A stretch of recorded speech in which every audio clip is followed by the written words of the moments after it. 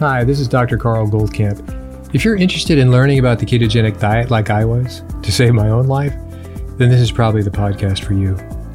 8 years ago, I knew nothing about it. 6 years ago, it saved my life. 3 years ago, I started researching and talking with some of the authorities in the field and attending medical conferences about this to understand why and how keto so dramatically changed my and my wife's Judy's lives. The purpose of this podcast is to share our journey of discoveries with you in understanding how keto is so effective in improving so many different conditions, from obesity, epilepsy, diabetes, infertility, MS, Alzheimer's, heart disease, to name a few. So take a step away from all the hype you've probably heard and roll up your sleeves with me and join me weekly to explore this living miracle that anyone can access. We'll talk science, we'll talk food. We'll explore its history and evolution to today, which is that the sheer wonder of the ketogenic way of eating has changed untold number of lives, unlike anything before it.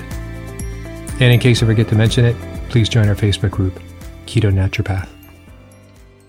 Hi, this is Dr. Carl Goldkamp, and welcome back to another episode of the Keto Naturopath. You know, as you get older, like I am, I'm going to be 65 in a couple of weeks, something my wife has not stopped telling me because she's a year older than I am. But anyway, as you get older, really over the age of 25, there's, besides generally wanting to be healthy, that's a bit of a general question, there's really two things that tend to come up again and again and again. And one is muscle mass. Not that you want to be, this muscle bodybuilder, but you want to have enough muscle. And you're worried about your memory. Oh, is my memory going? Why is it that I can't remember where I put my keys? Who is the actor in that particular play or movie? And it goes on and on and on. And so as you get older, it's kind of funny that you start questioning these things. A lot of these questions are very internal. Why didn't I recognize that guy's name right away? Recognize him or her, and yet the name wasn't right there. And I know there's techniques of doing all that, but still, these are the questions you will ask yourself. So muscle and memory are inextricably connected. And what I mean is, I touched on it last time in sarcopenia a little bit, but we're talking about brain-derived neurotropic factor that is produced in greater quantities when you exercise. And those kind of exercises matter, but something obviously better than nothing. So that's the big graph, right? Nothing happens, not much happens. And a lot of exercise, a lot of brain-derived neurotropic factor will be produced. And BDNF has a lot to do with your hippocampus, which is where think of it as a campus. That's a campus where your memory lives. It has a lot to do with that. And so you need enough of that. Most of it is made in the brain. It's made throughout the rest of your body. But however, much more of it is made when you exercise and when you exercise intensely. So as much as it sounds like we're going to go off into an exercise, that's clearly a very important point. We're not so much going to do that. We're going to talk about how memory is important, muscles are important, and what is the thing that you need to do for both of them? It is exercise. And ideally, it's a big deal exercise. So as you get older, and it's pretty well documented, you start losing muscle mass after the age of 25, and they have rates of change and so on and so forth. And so that's just sort of the almost generic sort of approach. What happens as you get older? Why do you turn into the frail old lady or the frail old man? What happens there? And we talked about, well, part of it is certainly age, so the wear and tear in the body, we can sort of say that's something, if you want to call it oxidation of this, that, or the other thing, fine. But it also is, what are the co-factors? The other factors that go along with aging that tend to decline, that you do have control over. And you obviously have control over your willfulness to go out and do some hard exercise, and your willfulness to be aware of how much protein you need to have. So we've talked about, ideally, you need to have 4 eating events throughout the day, That's the most effective way to maximize your muscle protein synthesis, MPS, and minimize its breakdown. So you work out, that's one thing, high intensity exercise, that's one thing, it's going to be a big deal. And they eat 4 times throughout the day. And if you're a real Olympic person, and I doubt they're on this podcast listening, is that they could even have a 5th protein time of eating that would be right before bed. So there is an idea, and there's actually some research around this, and everything's a controversy and nothing's black and white. So I want to introduce you to my world of not so much gray, but things don't become definitive until they're at least 50 years old, unfortunately. But the idea is, can you make your muscles grow in your sleep? Now, as some of you know, I'm all about whole food sources of protein, right? So that's meat, that's poultry, and that's fish. And within those categories, maybe there's certainly the fish category, you can choose better or worse. And that's primarily because of the environmental toxicity. So we all point to salmon's good, and they're not that toxic, and they have good omega-3s. They're kind of a quote-unquote fatty fish, but fish generally are not that fatty. And then there's poultry. So yeah, there's a degree of think about where this food came from. You don't want to be eating the garbage that they ate if they ate garbage, meaning toxins. So I'm going to do an exception, or say there are times in which whole food sources of protein may not be the recommendation that is best followed, that has the highest compliance. So there's a number of people that I'm working with in their 70s. And, now that you've tracked, what is a week in the life of Bobby or Ruth or whoever, and you get to see how, well, maybe they're hypocaloric. Well, that's easy. They have more calories, but you have to make it work in their life. So by saying eat more isn't really an answer. It's not, you really haven't helped that person out much. You have to, at worst comes to worst, there are good tasting medical foods. So those are powders and they have it all combined and they have their scoops. And yeah, for sure, I've seen people rally, were on death's doorstep because they now changed the quality. Well, they've now had the calories, they've had the protein, and they've had the vitamins that were in such medical food. So that is a difference. That is a big deal. But when we pull back from those crises situations and just have real life, whole food sources of proteins are much better. So anyway, there's at least 2 people that I'm visualizing now that I've worked with, and I know that they are way under consuming protein. So we said, hey, we'll have more protein. It gets your iron up. Your iron is not just about hemoglobin, but it's also about your ability to process energy. It's part of your electron train transport, excuse me. And iron is part of that. So is CoQ10, so is a number of other things. But iron's part of that. So it's not just hemoglobin when we think about we're eating steak and we're getting our iron, so we can now have the ability to convert fat and protein and carbohydrates, glucose, into ATP, right? Okay, then. So iron's used in those 2 places. And you can check that through an iron panel, which is ferritin, and then your CBCs and everything, and iron. Okay. So, all right. So you say, let's have meat. Have some meat. Your life will change. Like that was a big discovery. Yep, you're low here. Let's have meat. That seems a good solution. You increase your protein. But what happens when it doesn't happen? So your great idea that probably is a good solution isn't viable there. It's just, what happens when people get older, for all of us, is that you start to lose your appetite. You're not as hungry as long. And so when it comes to eating protein, which is pretty satiating, that's one thing that's nice about protein. People can't overeat protein because they're full. So it's not like, oh my gosh, this guy just had 10 pounds of protein. He's going to blow up and in his kidneys and blah, blah, blah. It never happens. Absolutely never happens. They're fine. That's what happens. Your appetite drops. So it's self-regulating in that sense.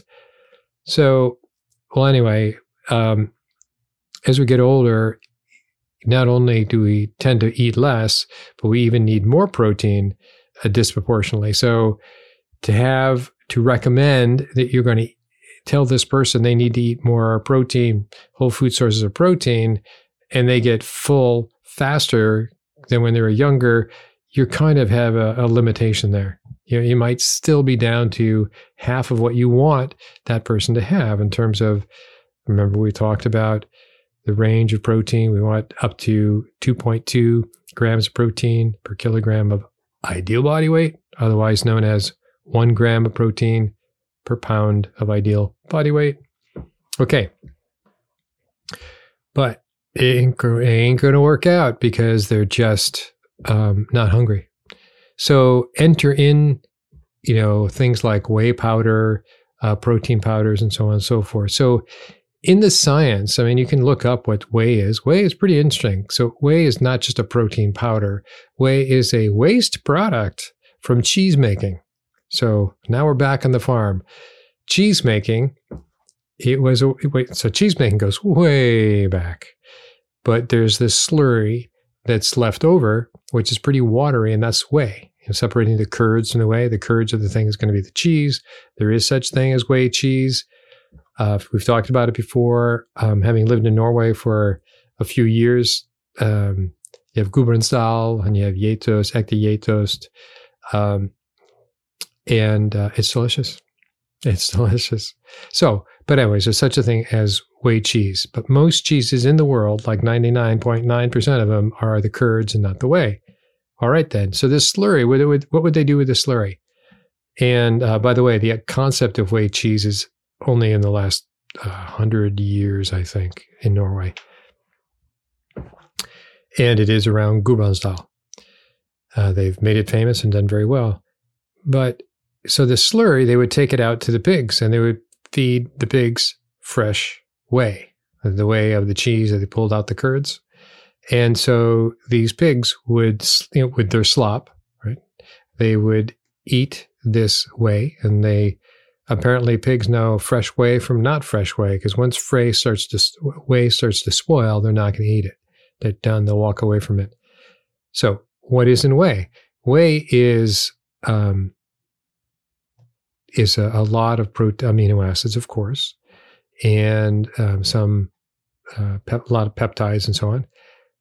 But what is kind of magical, what is special about whey, is that it has a fairly high concentration of an amino acid called leucine. Now, leucine, through the last 10, maybe 15 years, has been studied, and it's pretty interesting. It has an amino acid. It has one thing. So unlike in other aspects, we talked about essential amino acids, that's arguably 8 or 9 amino acids. Leucine is one of them. And leucine by itself has the ability to stimulate muscle protein synthesis. So leucine as itself, by itself. Obviously, you need all the other building blocks, right? So you can't live by leucine alone. But leucine is pretty amazing. So what they found to the idea of, as people get older, they're really worried about they need to have enough muscle mass so they can walk down the street, so they can produce all the hormones that muscles produce, called myocrines, and can produce the brain-derived neurotropic factor, all the other things. So it needs to be a functioning little factory there. And if that factory, called muscle mass, doesn't have enough amino acids to build on a regular basis, right? MPS, muscle protein synthesis, then it's not going to be doing all the other things. You're not going to be getting the muscle hormones. You're not going to be getting brain-derived neurotropic factor enough to make a difference. And so it is a big contributing factor in dementia, in Alzheimer's, and you can sort of see it's a positive feedback. The more out of it they are, the less likely they're going to work out, the less muscle mass, and so on and so forth. So what do you do with the people that a conventional diet suggestion, as correct as it is, isn't working? Well, enter in, whey protein concentrates. And so the secret is, it's whey protein, ideally 20 grams of whey protein, with some extra leucine added in. Even though leucine is in whey protein, having extra leucine to the whey makes it even more effective. So whey is kind of a double-sided, two-sided sword, as they say, right? It has two particular problems. It's loved by bodybuilders. So bodybuilders have one goal. They want big muscles. That's all. They don't really care about insulin. They don't care anything else. They want big muscles. So they'll get big muscles. Whey by itself is insulinogenic. It can kick up your insulin. So if you're one that has an insulin problem, know people who have an insulin problem? Well, diabetics, anybody who's worried about their fat mass, meaning they're feeling heavy, well, getting another shot of, I use that word loosely, insulin is going to make them fatter. It's kind of a growth hormone. I told you it was insulin-like growth factor is a proxy for growth hormone as well. So they're very closely related. So bodybuilders like it, not to get their blood sugar up, but because it is closely related to growth hormone. So it will help them build muscles. So the idea is, as we're getting older, we don't necessarily want those big muscles, but we do want muscle growth. So you don't have to have it all in whey. So if you have some whey, there's the building blocks, right? There's the bricks to make that wall. You need all that, right? Construction type. But if you add in more leucine, you don't have to have as much whey. And that's kind of a secret. So if they lived only by whey protein with extra leucine for 4 eating episodes, well, if that's what you have to do, like if somebody's laid up in the hospital, then that's what you have to do. That is a big deal. That in the very least, will slow down muscle breakdown. So you've now stopped or slowed it down seriously. So the whole atrophy of muscle mass by somebody who's laid up in the hospital or somebody who can't get all this activity, right? Think of various disabled people. Well, at least you've kept their muscle mass from breaking down as much as it possibly would. So the idea is, and there's a number of research papers from 2010 forward, and some have been argued about it, depending on, everything's argued about. And the problem is, I don't have time to find out who did the good studies, who did the not good studies, but there's enough people that I follow that are muscle physiologists that reference other people's work that I buy it at that level, I believe. Borrowed authority, I guess you could call it. So for an older person, because the longest period of muscle breakdown happens when you sleep. So if you're sleeping for 8 hours or if you're sleeping for 10 hours, that's 10 hours that you haven't eaten protein, or assume most people haven't. So consequently, you're usually good after a couple hours after you've eaten protein that it's going to build up and then it's going to come down and it's going to start breaking down. Well, if you have something like a whey protein drink, however you want to flavor it or not flavor it, but that would be one of the ways that you now can actually help build. And this is, some studies actually say you can build, not so much you can stop atrophy. It's like a double negative. Stop the atrophy of muscle mass or the breaking down of muscle mass, because that's the longest period of time of inactivity and non-protein eating. Have some before you go to bed. And in that situation, it can help build muscle mass. So then the question comes, which every gym rat asks, okay, I eat protein, whole food sources of protein. Should I take a protein powder like you've just described, the whey and the leucine, to give my system an extra kick? No, the way it works is that if you get an adequate amount of protein, your body doesn't say, give me twice and I'll build twice as much. No, it goes, I've got enough. Thank you very much. The rest is either going to be dismissed, sent out, burned as fuel, but it needs what it needs. You can't pack it in there. So the only way you can pack it in there, so to say, is by working out. So high intensity training, creating the need, right? Type 2 muscle fibers are the one that are all about strength and they're not about endurance. And type 2, they're fast twitch, they expire quickly. So those are the ones that you're stressing to create a need to build more muscle mass. By creating the demand to build more muscle mass, you now require more, whatever your source of protein is going to be. So that's how that works. So you have a choice of creating your own demand, right? In the real world, saying that you can go to a gym and that you can do this. But if you're laid up, and we're all laid up at some point, if you're laid up and you can still eat, then make sure you got your protein. So a whole food sources of protein would be very beneficial then. But if you also cannot eat well for whatever reason, be it injury, be it you're seriously hospitalized, well, then in that case, clearly whole food sources of protein wouldn't be the way to go.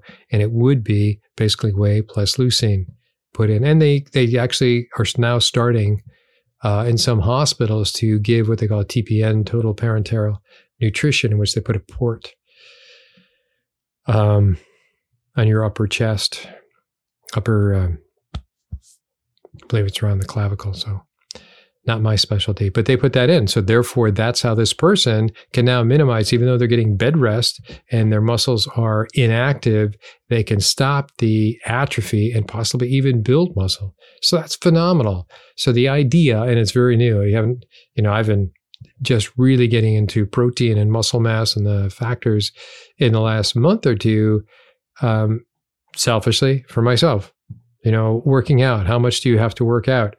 How much as I say, that's what led me to the door of why we primarily whole food sources of protein eaters with a minimal of anything else. But the other question comes up. So what's the difference between a whole food source of protein, the meat, the fish, the poultry, and a great protein powder drink, the whey plus the leucine? And you notice I say leucine, I don't say branched chain amino acids. Leucine is one of the branched chain amino acids, but you don't need the rest of the branched chain amino acids for muscle mass. So that's the difference. If you take them, it's not bad. You're getting more leucine. And that's basically what we're doing now, because there's not a lot of leucine-only products out there. So when I prescribe to older people, here's a whey product. We talk about the whey and the insulin and so on and so forth and what that might be like. So we're trying to minimize the whey need, and we do that by adding in more leucine.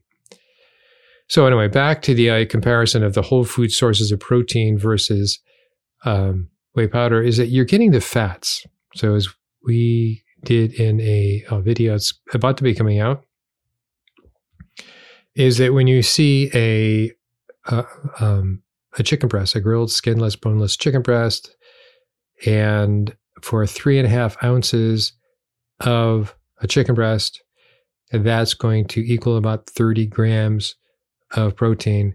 3.5 ounces, that's roughly around 100 grams. And so when you see a chicken breast, you have about 1/3 of the weight, I should say, is in protein. So 1/3 of the weight is in protein for a chicken breast.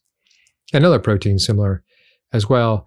But so what's the difference? Well, certainly water, right? But the fat that's in there too, that yes, I know you've trimmed off the fat, so there isn't conspicuous signs of fat there, but there is fat that's sheathed around the muscle, and that's part of all that.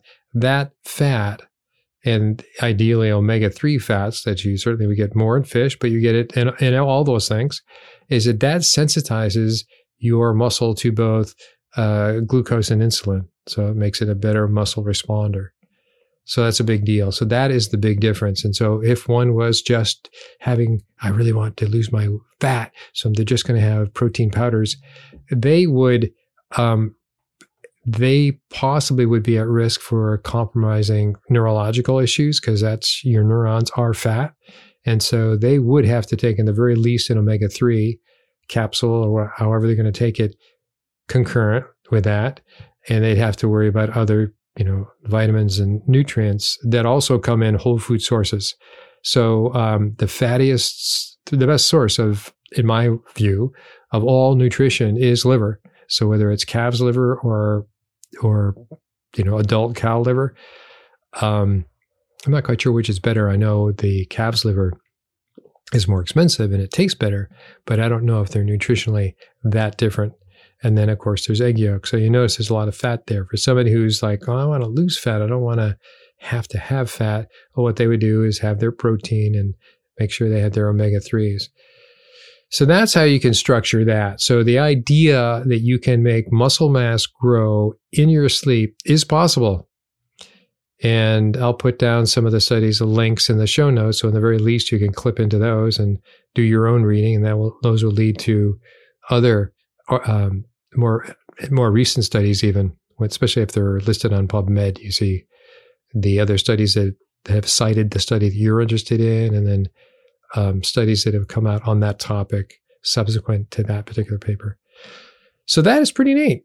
So if you're really into that and you're having a pretty good meal and you're eating your whole food sources of protein 4 times a day and you're a pretty healthy person and you just want to get one more in there, now remember, if you haven't created a need for more protein and you're already eating to your ideal body weight amount, 1 gram of protein per pound of ideal body weight, there's not much sense in adding anything to it. You're not going to get any, I know you're not going to believe me, and you're going to think this is the hack. I'm going to hack my way into big muscles and not have to go to the gym. It doesn't work that way. But you do have to go to the gym to create the need, and then you can increase your protein. You'll be increasing your weight as well. Your muscle weighs more than fat. So as you go in that direction, that's what will happen. But it's something. So if you're thinking about your grandparents or your parents or anybody else who's laid up, this isn't a bad thing to do. You get a flavored whey protein drink, get some extra either BCAAs and or leucine supplements. They're now starting to come out. In fact, I contacted a compounding pharmacy in Canada because I saw it online from one of the talks I had watched on this particular issue. And they have, I should probably go to that right now. And they have, it's called the Organic Compounding Pharmacy. And on their site, they basically show how can the aging population fix this? And what there is, it's an image of declining muscle mass from 25 to 80. And it says, studies have shown that drinking 20 grams of whey protein with 2 grams of leucine before bed stimulates muscle protein synthesis during sleep and improves overnight whole body protein balance in elderly males. So it was a specific study. And that study was called Intragastric Protein Administration Stimulation Overnight Muscle Protein Synthesis in Elderly Men. That came out in 2012. And then it says this is the first study to show that dietary protein administration during sleep is followed by normal digestion and absorption, thereby stimulating overnight muscle protein synthesis. Dietary protein administration during sleep stimulates muscle protein synthesis and improves overnight whole body protein balance.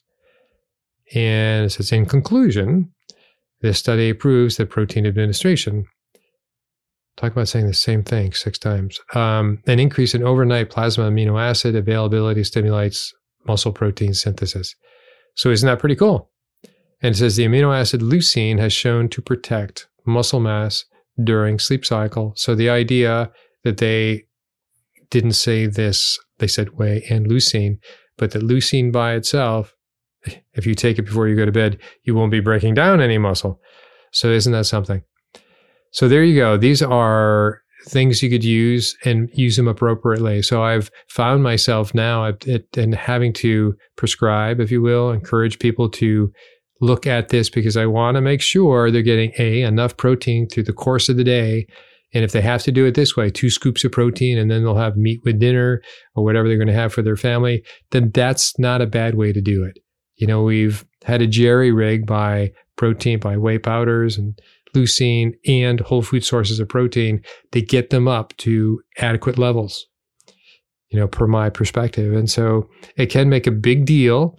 And so now you have the protein and now you get the exercise going. You're going to find mental stimulation change. So that's your BDNF, brain-derived neurotrophic factor. That's a big deal in terms of memory. So there used to be a thing called muscle memory, which is basically dancers refer to it a lot, and certain athletes like pitchers and so on and so forth, and quarterbacks, muscle memory, or you've done it so often. Well, part of that memory is that you are, each time you did that exercise, is that you are creating more spikes of brain-derived neurotropic factor while you're going through this motion. So it's like a tape recorder. It records what's going on. So yeah, it's muscle memory in that sense. Oh, it's just muscle memory. No, you created a substance that enhanced your memory while you were doing that activity. And so that's the thing that drove it home. That's how you collected and remembered, put on the tape, that particular activity. So interesting. So it's very applicable to as people get older. So you need to use it young, and as with coaches, yell across the field, muscle memory, muscle memory.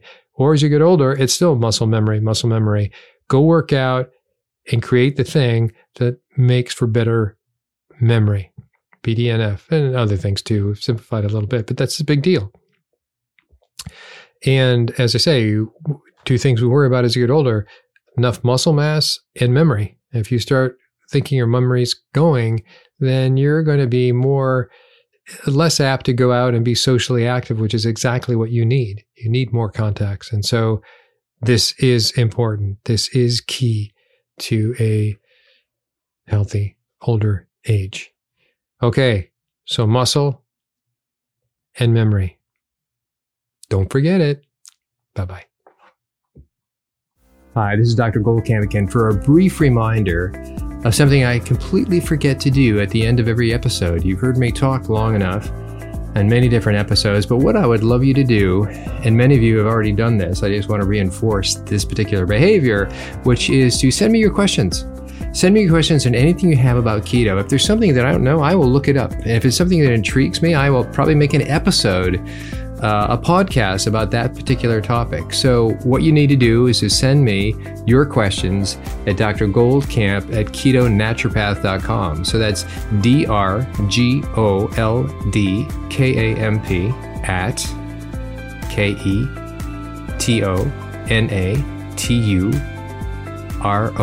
KETONATUROPATH.com. Dr. Goldkamp at ketonaturopath.com. Feel free to join our Facebook group, which is also ketonaturopath.com. That's been growing lately. You also have to answer a questionnaire should you choose to join. And I don't ask for your email. I ask that you follow our terms. I try to avoid advertising and the obvious interruptions of just a good Facebook group. So hope to see you at one place or other. Please send me your questions, and look forward to talking to you and getting to know you. Take care.